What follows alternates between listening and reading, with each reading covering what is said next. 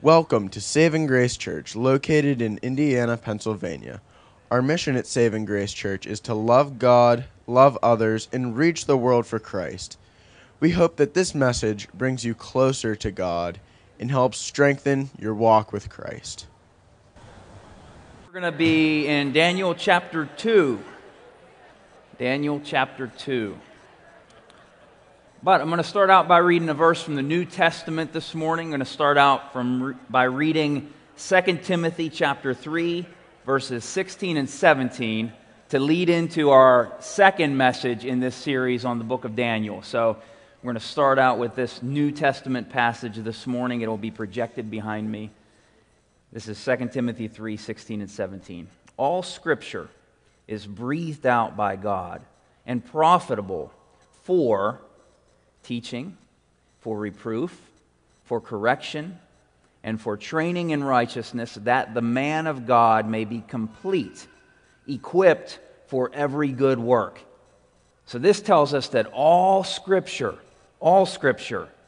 even this 2,500-year-old book from the Old Testament, is breathed out by God, and that it's profitable for these things, for teaching, for reproof, for correction, and training in righteousness, and equipping us for every good work. So we don't have to be captives in Babylon like Daniel and his friends to benefit from the book that we're looking at this morning.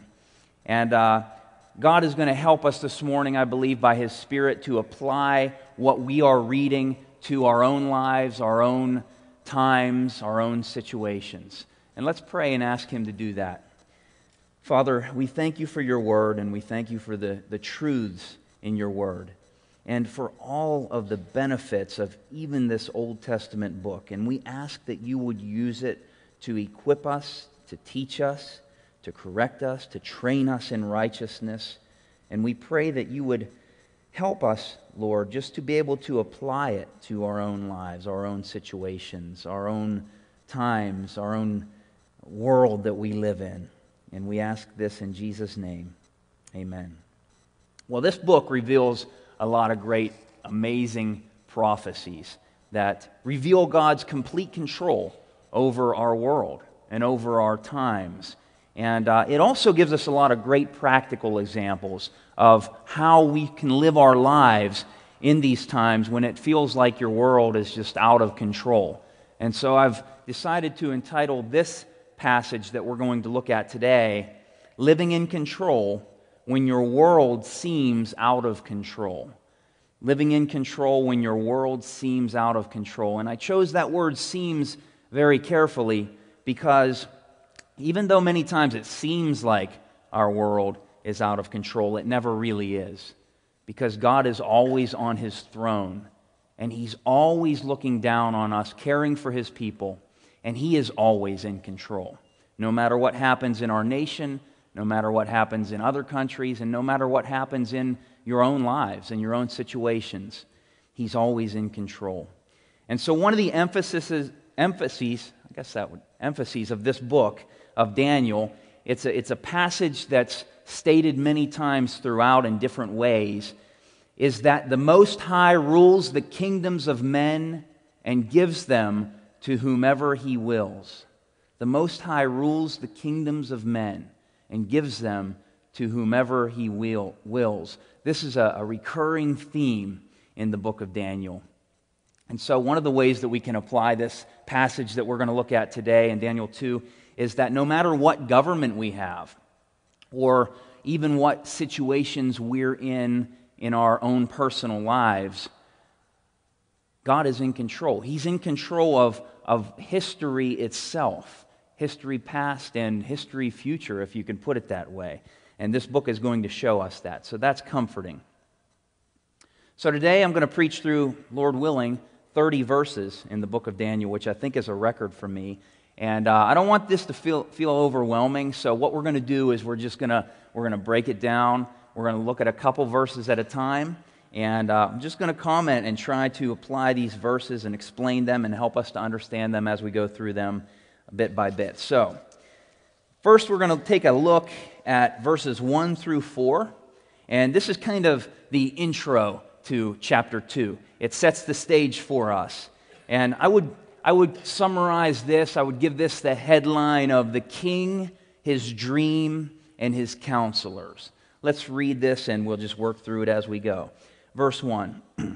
In the second year of the reign of Nebuchadnezzar, Nebuchadnezzar had dreams.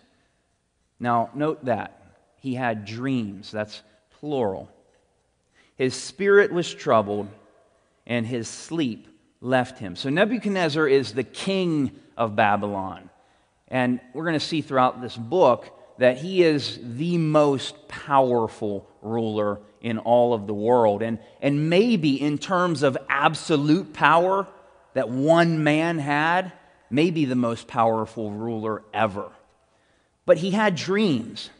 Verse 2 says, "And then the king commanded that the magicians, the enchanters, the sorcerers, and the Chaldeans be summoned to tell the king his dreams. So they came in and stood before the king. And the king said to them, 'I had a dream.'" Now that's singular. I caught that as I studied for this, and now, why does he say, "I had a dream," and my spirit is troubled to know the dream, when it says he had dreams? And I'm thinking that this is just one of those things when, like maybe when you were young, this happened to me when I was young. I had this same dream over and over and over again. Did you ever have that happen? I won't tell you mine. It was weird. I was a little Eskimo for some reason in my dream. But I had this dream all the time. And I'm thinking that's probably what's going on. And this dream is pretty frightening for the king. He couldn't even sleep. And he wanted to know what his dream was all about. He wanted them to interpret the dream. And he asks we see in verse 2, the magicians, the enchanters, the sorcerers, and the Chaldeans to be summoned. Now, don't get thrown off when you read the names of these people, these groups. At least I automatically think of like charlatans and circus performers and phonies with 1-900 numbers that you can call and get your future, because that's kind of what it sounds like, enchanters, sorcerers. But and some of them were, which we're going to see. Some of them were phonies. But overall, these groups represented the academic people of the day. They were the highly respected people in Babylon. These were similar to the Magi or the wise men that came to bring the baby Jesus gifts. They knew they could read the stars, and they could, maybe in the terms of like astrology, they represented it that way as well. But astronomy, where they knew times and seasons, and they knew things that were pretty amazing. I think they even knew back then the distance from the earth to the sun, and they somehow figured that out. But archaeologists have also found remnants of scrolls that were entitled the Chaldean Book of Dreams, or the Chaldean Scrolls of Dreams. And what these people did was they studied dreams for hundreds of years that people had, and then they would look at these people's lives that had the dreams, and they would try to make correlations between things in the dreams and what happened to the person later in their lives, so that they could kind of put a pattern on what dreams meant and interpreting dreams. And so they took an academic approach to it, but sometimes they really just tried to fool the king. And I think he was catching on, which we're going to see. Verse 4 says, "Then the Chaldeans said to the king in Aramaic, 'O king, live forever. Tell your servants the dream, and we will show the interpretation.'" So this is a reasonable request, right? This is what happened in Joseph's life whenever the Pharaoh wanted him to interpret the dream. Remember, with the skinny cows and the fat cows, and the skinny cows ate the fat cows. He told Joseph the dream, and Joseph interpreted it. So this is a pretty reasonable request. Tell us the dream. We'll look in our book of Chaldean dreams, and we'll tell you what it means. Well, not a deal with Nebuchadnezzar. He didn't like that idea. You can see in verses 5 and 6 Nebuchadnezzar's response. It says in verse 5, "The king answered and said to the Chaldeans, 'The word from me is firm. If you do not make known to me the dream and its interpretation, You shall be torn limb from limb, and your houses shall be laid in ruins. Whew. The king's a little unstable, a little demanding. So he's saying, you need to not just tell me what it means, but you need to tell me what dream I had. Tell me what I dreamed. If you don't do this, I'm going to rip your arms and legs off and knock down your houses. Verse 6, but if you show the dream and its interpretation, you shall receive from me gifts and rewards and great honor. Therefore, show me the dream and its interpretation. So a little positive reinforcement here for balance as well. And it's either die or become rich and famous. So they have some motivation. Now, if your kids ever ask you what a tyrant is or what tyranny is, this is probably a good example, a good place to go to show what a tyrant is. Nebuchadnezzar seems a little bit unstable here, and I would think that when he was a little boy, I can picture him at 8 years old. Nebuchadnezzar wants Cocoa Puffs for breakfast. He gets Cocoa Puffs for breakfast. He wants chicken nuggets and French fries every day for lunch. No matter what anyone else is having, he gets them. And if he doesn't get them, look out. But aren't you thankful that we live in a time in this world, in this world's history, and in a country where a dictator can't just tear our arms and legs off if we don't tell him his dream? And we need to remember to be thankful to all of the service members who've fought for our freedom and died for our freedom, and thankful to those who are serving in the military now. But ultimately, we need to be thankful to God, because as this book reminds us, He is the one who appoints the times and seasons, appoints rulers and removes rulers, as we're going to see. And so we need to ultimately be thankful to God that we don't have a Nebuchadnezzar in charge of us. So verses 5 and 6 describe the king's ultimatum. Tell me what I dreamed and interpret it. But in verses 7 and 9, the truth comes out. And these groups of people say, King, we can't do this. Look at 7 through 9. They answer a second time and say, let the king tell his servants the dream, and we will show its interpretation. And the king answered and said, I know with certainty that you are trying to gain time, because you see that the word from me is firm. If you do not make the dream known to me, there is but one sentence for you. You have agreed to speak lying and corrupt words before me till the times change. What he's saying here is, you're trying to buy time. You're trying to figure out a way to make up a lie that you can tell me what this dream is and what it means, and you just want the time to pass. You want the time to change. You want my mind to change. But he says, therefore, tell me the dream, and I shall know that you can tell me its interpretation. He's standing firm here. They're trying to gain time, but he's no fool. He's saying, you need to tell me what I dreamed, because then I'm going to know that you're not just making something up whenever you tell me the interpretation. I want to know. This is really bugging the king. So he really wants to know what's going on with this dream. And can they just tap into their magic and look into their crystal ball and tell him what the dream was? I mean, that seems like the kind of show that they had going. That seems like what they wanted people to think about them. But the truth comes out in verses 10 through 13 because their backs are against the wall. And the truth really comes out. They come clean. Verse 10, the Chaldeans answered the king and said, King, there is not a man on earth who can meet the king's demand. For no great and powerful king has ever asked such a thing of any magician or enchanter or Chaldean. The thing the king asks is difficult, and no one can show it to the king except the gods, whose dwelling is not with flesh. So they come clean. The truth comes out here. And really, other than them using the plural, the gods, they're right. No man can tell you what you dreamed, but God can. God can tell you, but we can't, they're saying. So their backs are against the wall, and look at how King Nebuchadnezzar responded to them. It's probably the same way he responded when he didn't get chicken nuggets and French fries for dinner. Verse 12, because of this the king was angry and very furious, and commanded that all the wise men of Babylon be destroyed. So the decree went out, and all the wise men were about to be killed, and they sought Daniel and his companions to kill them as well, this means. So what's going on here is Daniel and his companions, his three friends, are lumped in to this same group of Chaldeans and magicians and sorcerers and wise men and enchanters. They're being lumped in, and the king says, kill them all. Just wipe them all out.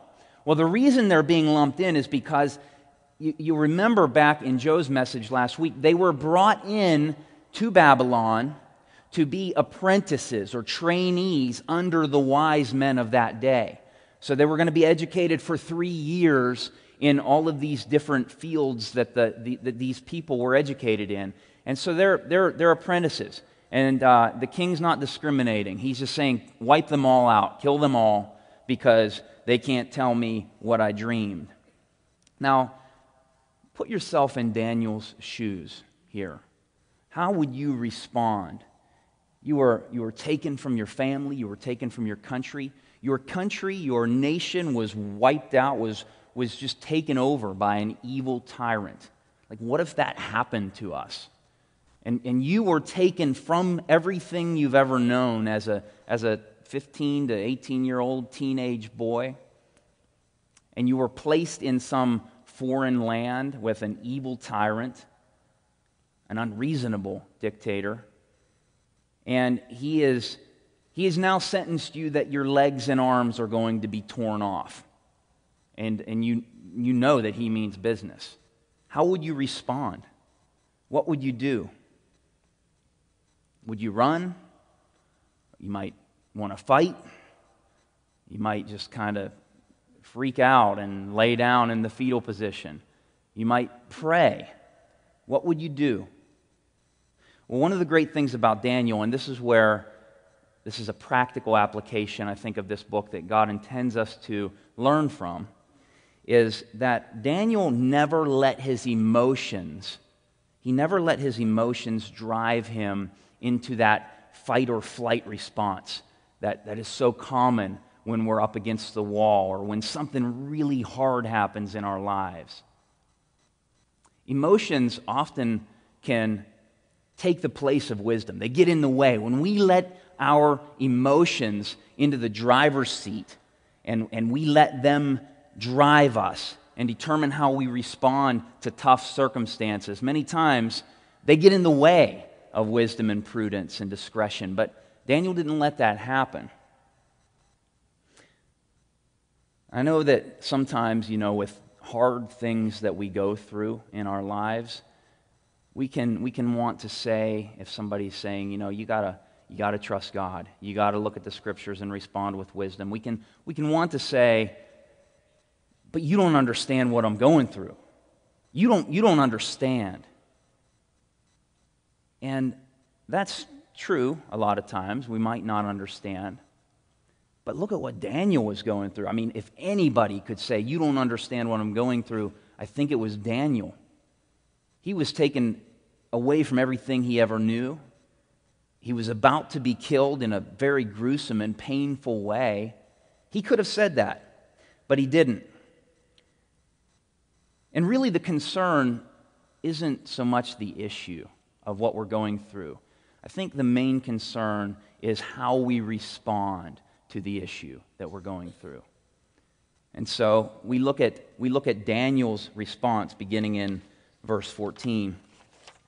It says, "Then Daniel replied with prudence and discretion to Arioch, the captain of the king's guard, who had gone out to kill the wise men of Babylon." So here's Arioch going out to kill all these people. Now, Arioch was the captain of the king's guard, as we read, but he was the executioner for the king. Anytime the king wanted someone killed, he called Arioch. Arioch was a bad dude. His name means lion-like. He was a warrior. He was probably a strong guy, And he's coming out to kill Daniel right now and all the other wise men. And Daniel, he replies with prudence and discretion. So he takes time. It doesn't say that he prayed, but I'm sure he took time to pray and ask God for wisdom. And he responded in that wisdom.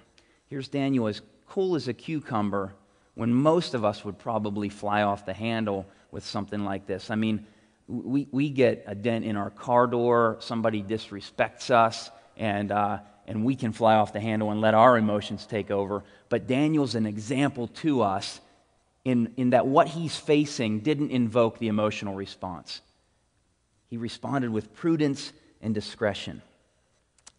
Verse 15, he declared to Arioch, the king's captain, "Why is the decree of the king so urgent?" You know, and I'm sure he said it more like that. He didn't why? Why is this? He probably just said, "Why is the decree of the king so urgent?" And you see that he won favor with Arioch. Arioch respected Daniel because of this, because of his attitude. It says, then Arioch made the matter known to Daniel. So he wasn't going to just slaughter Daniel on the spot. Don't ask me questions. He responded to him. And Daniel went in, verse 16, and requested to the king to appoint a time that he might show the interpretation to the king. So whatever happened and went down that we can't see, it must have won favor. It bought Daniel some time. This prudent and discerning response bought him some time with the king, because this is where we see God's sovereignty and man's responsibility, I think, paired up. God tells us to respond with prudence and discretion in times like this. Daniel did it. He didn't just lay down and pray, God, work this out. He actually took some action.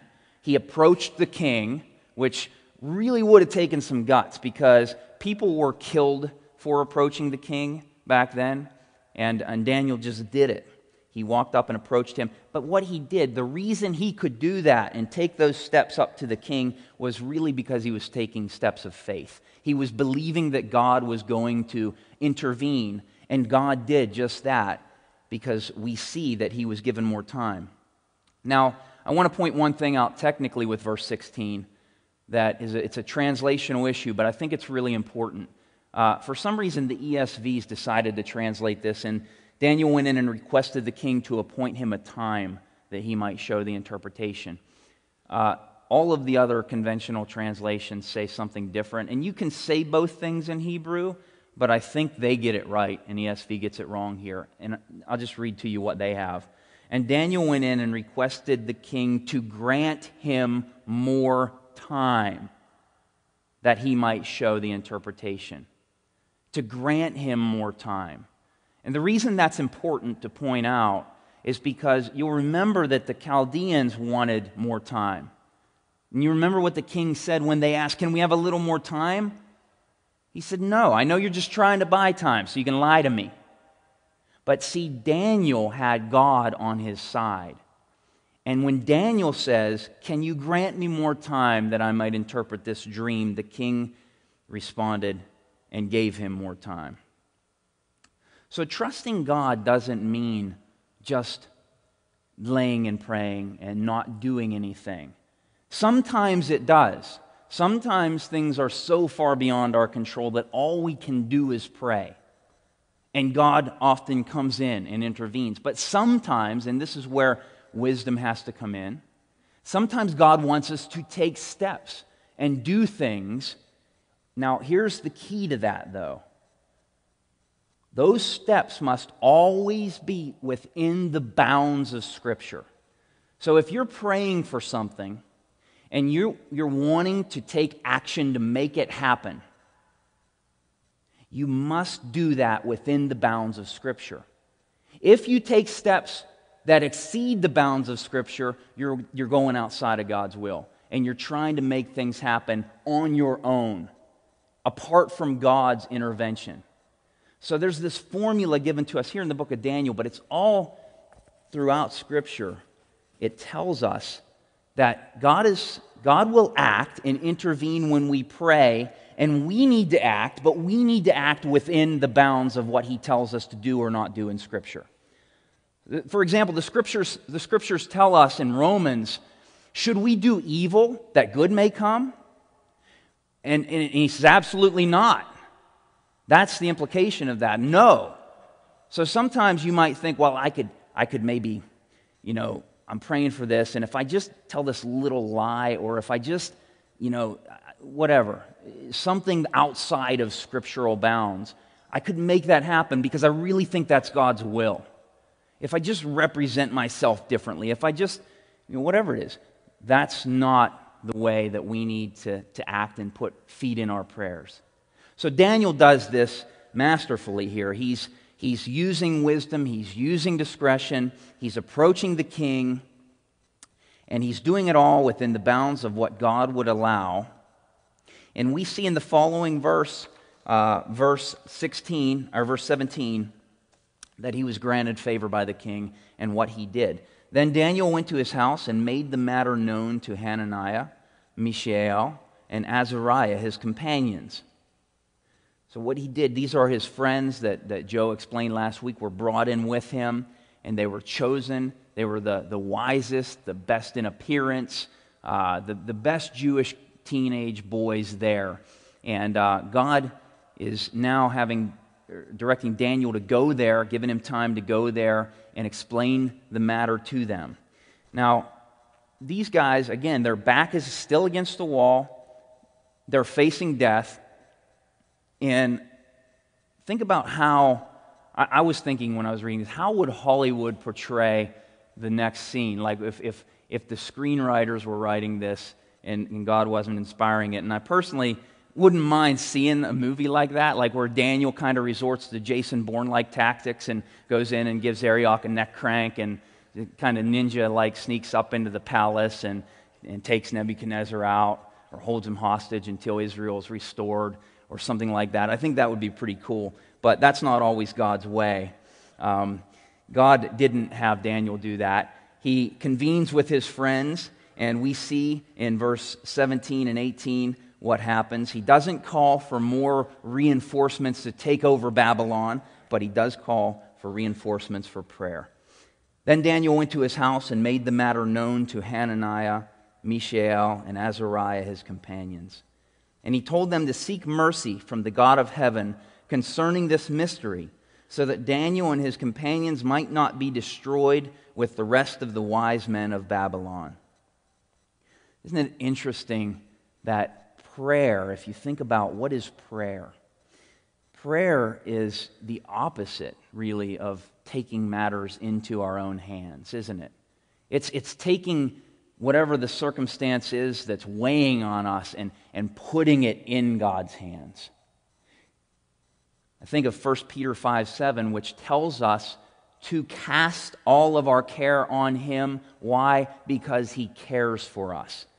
That's one of the great benefits of prayer. It's taking our cares, especially when we're in a situation like Daniel and his friends, when your back's against the wall and you have nowhere to go and you can't do anything. We give that over to God, and He wants us to do that. And I think that, I know that with this many people here, there are so many different circumstances going on in your lives right now where you just feel like my back's against the wall. I'm trapped. I'm between a rock and a hard place. I can't do anything. It might be a health issue. It might be an issue with your children. It might be that you were falsely accused. It might be that you were sinned against in some big way. It might be that you're facing a job loss or that you're having financial troubles. There could be so many different things. But God wants us to give those to Him, cast our cares on Him. Why? Because He cares for us. He cares for each of you. He cares for us, and that's why He tells us to do this. And so Daniel did this, and Daniel called his friends in to this and asked them pray about this. And that's one of the things that I think God wants us to get from this as well is is we should ask others to pray for us. And I know some situations, you don't want to stand up here and ask the whole church to pray, but maybe you can confide in some close friends and ask them to pray. And God will honor that. God will honor that supplication and prayer. And he honored Daniel's. I was reminded of a quote from a Chinese pastor that I really like to read. He died a long time ago, but Watchman Nee is his name. And he said this about prayer. He said, "Our prayers lay the track down for which God's power can come. Like a mighty locomotive, his power is irresistible, but you need to lay down the rails of prayer for it to get here." And I think that's really good, because many times God waits until we pray to give us these blessings and to come into our lives and to make his presence known. So there are times when he doesn't wait, he just does it. But many times he waits. And that's what happened here, where Daniel and his 3 friends prayed, and we see God responding in verse 19. Then the mystery was revealed to Daniel in a vision of the night. Then Daniel blessed the God of heaven.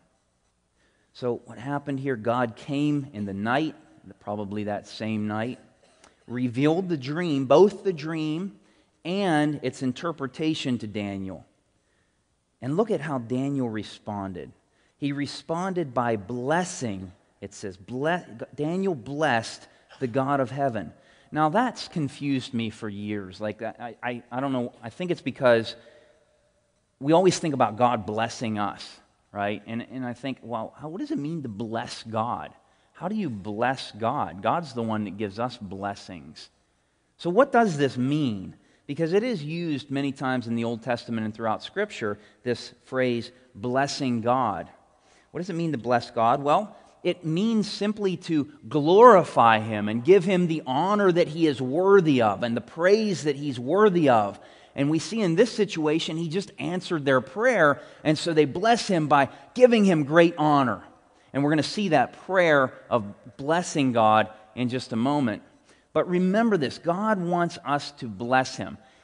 This can take many different forms. It can be praying, it can be singing. This is what we do before I preached this message. This is what we did. We gathered and we sang praises, glorifying God, singing about all the wonderful things he's done for us, especially the most wonderful thing, Jesus dying on the cross for our sins, that we don't have to pay that eternal penalty in hell.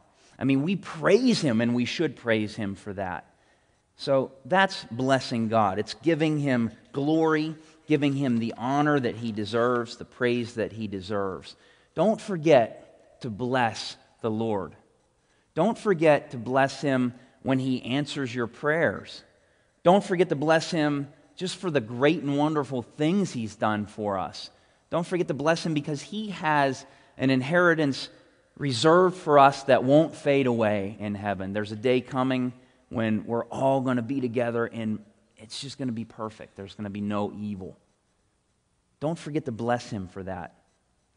In my fellowship group, one of the reasons I love my fellowship group is we spend a lot of time in prayer, and many times it's not just asking God for requests, which that's definitely something we just talked about, casting our cares on him. But many times our focus is praising him, is blessing the Lord. And I want to encourage you all as you gather in groups and as you gather with your families and parents, as you're praying with your kids, bless the Lord. Make this a habit, because it's amazing how blessing the Lord actually blesses us. It changes our perspective. It changes our attitudes. It makes, Philippians 4, we don't have time to look at it right now, but Philippians 4 says that when we make prayer and supplication with thanksgiving, which is kind of synonymous with blessing the Lord, the peace of God, which surpasses all understanding, guards our hearts and minds through Christ Jesus. And so the result of blessing the Lord is peace. I think that to the degree we bless the Lord, to the degree you bless the Lord, to that degree you have peace. And to the degree you don't bless the Lord, to that degree you don't have peace. I think there's a direct correlation, and I think we can prove that scripturally. The Lord says He keeps him in perfect peace whose mind is stayed on Him. And as we continue to focus on Him and the blessings He's given us, we have more peace. No matter how crazy our world gets and our circumstances get. So, we need to remember that blessing the Lord is a big part of our having peace and what God calls us to. Look at verse 20, at Daniel's prayer. Daniel answered and said, "Blessed be the name of God forever and ever, to whom belong wisdom and might. He changes times and seasons. He removes kings and sets up kings." Now, I'm going to pause there because there is so much that we can learn from Daniel's prayer. So much truth. Remember how we started this message off. All Scripture is breathed out by God and profitable for correction, for teaching, for training in righteousness, for equipping us for every good work. And if we just apply that to this phrase right here in verse 21, He changes times and seasons, He removes kings and sets up kings, we realize that that has massive implications for our lives in Indiana, PA in 2016, in the United States in 2016. God is sovereign. This means God is sovereign over the world powers. Now listen to this, whether they be good or evil. God is sovereign over the world powers, whether they be good or evil. God has a master plan for this world, and one of the reasons for this book of Daniel is to show us what's going to happen. Not only what has happened, but what's going to happen in the future. Because God has it all laid out. In His mind, it's all laid out. That doesn't mean that we shouldn't vote, for example. That doesn't mean that we shouldn't join the military if God calls you to do that and fight for our freedom. That doesn't mean that we shouldn't attempt to eliminate terrorism all over the world. It doesn't mean we should just lay down. This isn't a fatalistic kind of teaching where God's going to do whatever God's going to do and we shouldn't do anything. Again, in this book of Daniel, we see man's responsibility meeting God's sovereignty, but God's sovereignty always trumps that no matter what happens. And God many times in the Scriptures uses people's just mistakes and mess-ups and sins to accomplish a greater will that He has. And we see the biggest example, it's mentioned in the book of Acts, but that this is a case like this. But the simplest example is, what was the most unjust thing that ever happened in the history of this world? Jesus Christ crucified, the most innocent, sinless man who ever lived, was crucified as a criminal. That was the most unjust thing, the most wicked thing. But by the hands of these wicked men, God caused His sovereign will to be accomplished, and then turned the tables on whatever evil motivations they had and said, hey, I'm going to bless everybody because I'm going to take Jesus Christ and He's going to die for all their sins. And I'm going to save the world through this, whoever would believe in Him. The greatest blessing ever came out of that. And that's what God does. That's actually, I think that's actually a good summary of the Bible. It's human mistakes, humans blowing it, and God stepping in and using that somehow for good. And so, whoever wins, the next election, or whoever's in power in whatever country in the world, God's not going to sit up there and put His hands on His head and say, why? Why did I let this happen? He's not doing that. He's got it all planned out.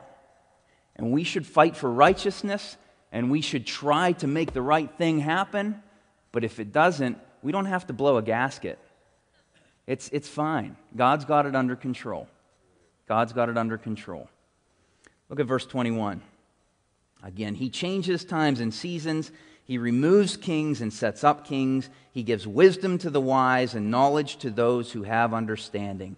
He reveals deep and hidden things. He knows what is in the darkness, and the light dwells with Him. To You, O God of my fathers, I give thanks and praise, For you have given me wisdom and might, and have now made known to me what we asked of you. For you have made known to us the king's matter. So, God made known the dream. Daniel here is blessing the Lord in this prayer, giving him honor, giving him praise. See, what Daniel's doing here is he's giving God the credit. He's saying, God, you gave me wisdom. You have done what we've asked, and you have made known to us the king's matter. This is so important. Oftentimes, we want to take credit for things that God does. But God is the one who gives all the blessings that we have. I mean, I've caught myself doing this many times. If I have a cold or something, or I'm sick or I have the flu, and I pray, Lord, would you help me to get better? And then I get better, and I forget that I prayed that, and I'm like, I got better. It must have just passed. It must have been a short duration on this one, or that medicine must have really helped and worked. And sometimes God uses means in this world to help us, but we've got to remember that the Bible says that every good gift comes down from the Father of lights. Every good gift that we have is from God. Every good gift. And Daniel's remembering that here, and he's giving the credit to God. He's glorifying God. But Daniel actually takes this a step farther that we're going to see, and he testifies of this before a human being. He testifies before men what God did. So it's great to give God credit, but I think God wants us to give him the glory before others as well. He's pleased when we do this. Verse 24, Daniel denies credit and gives the glory to God. Therefore, Daniel went into Arioch, whom the king had appointed to destroy the wise men of Babylon. And he went and said thus to him, do not destroy the wise men of Babylon. Bring me in before the king, and I will show the king the interpretation. Then Arioch brought in Daniel before the king in haste, and said thus to him, I have found among the exiles from Judah a man who will make known to the king the interpretation. I think this is funny how Arioch is doing the opposite of what Daniel's doing. Daniel is giving all the credit to God, but Arioch is taking the credit here for finding this man who can interpret the dream. I have found him. He's given himself the credit. Arioch to the rescue. I saved the day, king. And this is a huge contrast with Daniel. Verse 26, the king declared to Daniel, whose name was Belteshazzar, are you able to make known to me the dream that I have seen and its interpretation? And Daniel answered the king and said, no wise men, enchanters, magicians, or astrologers can show the king the mystery that the king asked. But there is a God in heaven who reveals mysteries, and he has made known to the king Nebuchadnezzar what will be in the latter days. There's a God in heaven who reveals mysteries, and he has made known to the king. To you, O king, as you lay in bed, came thoughts of what would be after this. And he who reveals mysteries made known to you what is to be. But as for me, this mystery has been revealed to me, not because of any wisdom that I have more than all of the living, but in order that the interpretation may be made known to the king, and that you may know the thoughts of your mind. See what Daniel's doing a little Tebowing here. You know what Tebowing is? He's doing the Tim Tebow. You know what Tim Tebow does? He was a football player, and he'd make a big play, and he'd go down after that play, and he would pray, and he said the reason he did that was he wanted to bless God for that great gift of making that big play, and he wanted to make a testimony before men that God was the one who gave him the ability to do that. And he's right. The Bible says, what do you have that you haven't received? And why do you boast as if you've received it? God gave it to you, whatever it is that you have that's good. And Tim Tebow, he's a Christian football player, like we said, he would do that to give God the credit. And he took a lot of heat for that, but really that's kind of what Daniel's doing here. He's saying, no, king, I didn't interpret your dream. I didn't do that. God did it. No man can do that. But God revealed it to me. And Daniel is giving God the credit here. Ephesians 2:10 is one of my favorite verses. It says, "For we are his workmanship, created in Christ Jesus for good works, which God prepared beforehand that we should walk in them." And here's what that means. God has prepared opportunities for us. Opportunities. I look at them, I picture them as stepping stones in our paths every day. He's prepared them. He's laid them out. He has given us the opportunity to do these good things that He's laid out for us. And as long as we are tuned into Him and we are humble before Him and we take the opportunities to walk in those stepping stones and follow His lead, we're going to be able to do those things. And Daniel did just that, but he blessed the Lord. He deflected the glory back to the Lord. So you don't have to do the Tebow every time you make a good work for God, but you should reflect the glory back to Him. Sometimes this is hard to do. Sometimes it's just awkward, but I think God wants us to do that. So in verses 1 through 30, we've seen a lot of things that are profitable for teaching, for reproof, for correction, and really for equipping us to live in control in an out-of-control world. But I want to end here by just giving four takeaways from Daniel 2 for responding to high-stress situations.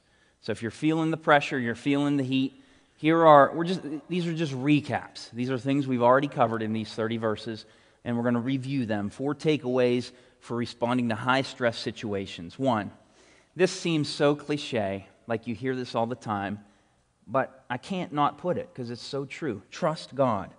Trust God. I mean, sometimes, we say, don't say that to me. I know that, But no, we forget it a lot of times, and we kind of blow it off because it's such a cliche. But really, this is the starting place for responding to stressful situations. And if we look at it through the lens of Daniel chapter 2, we see that Daniel was exemplary in this. He did trust God.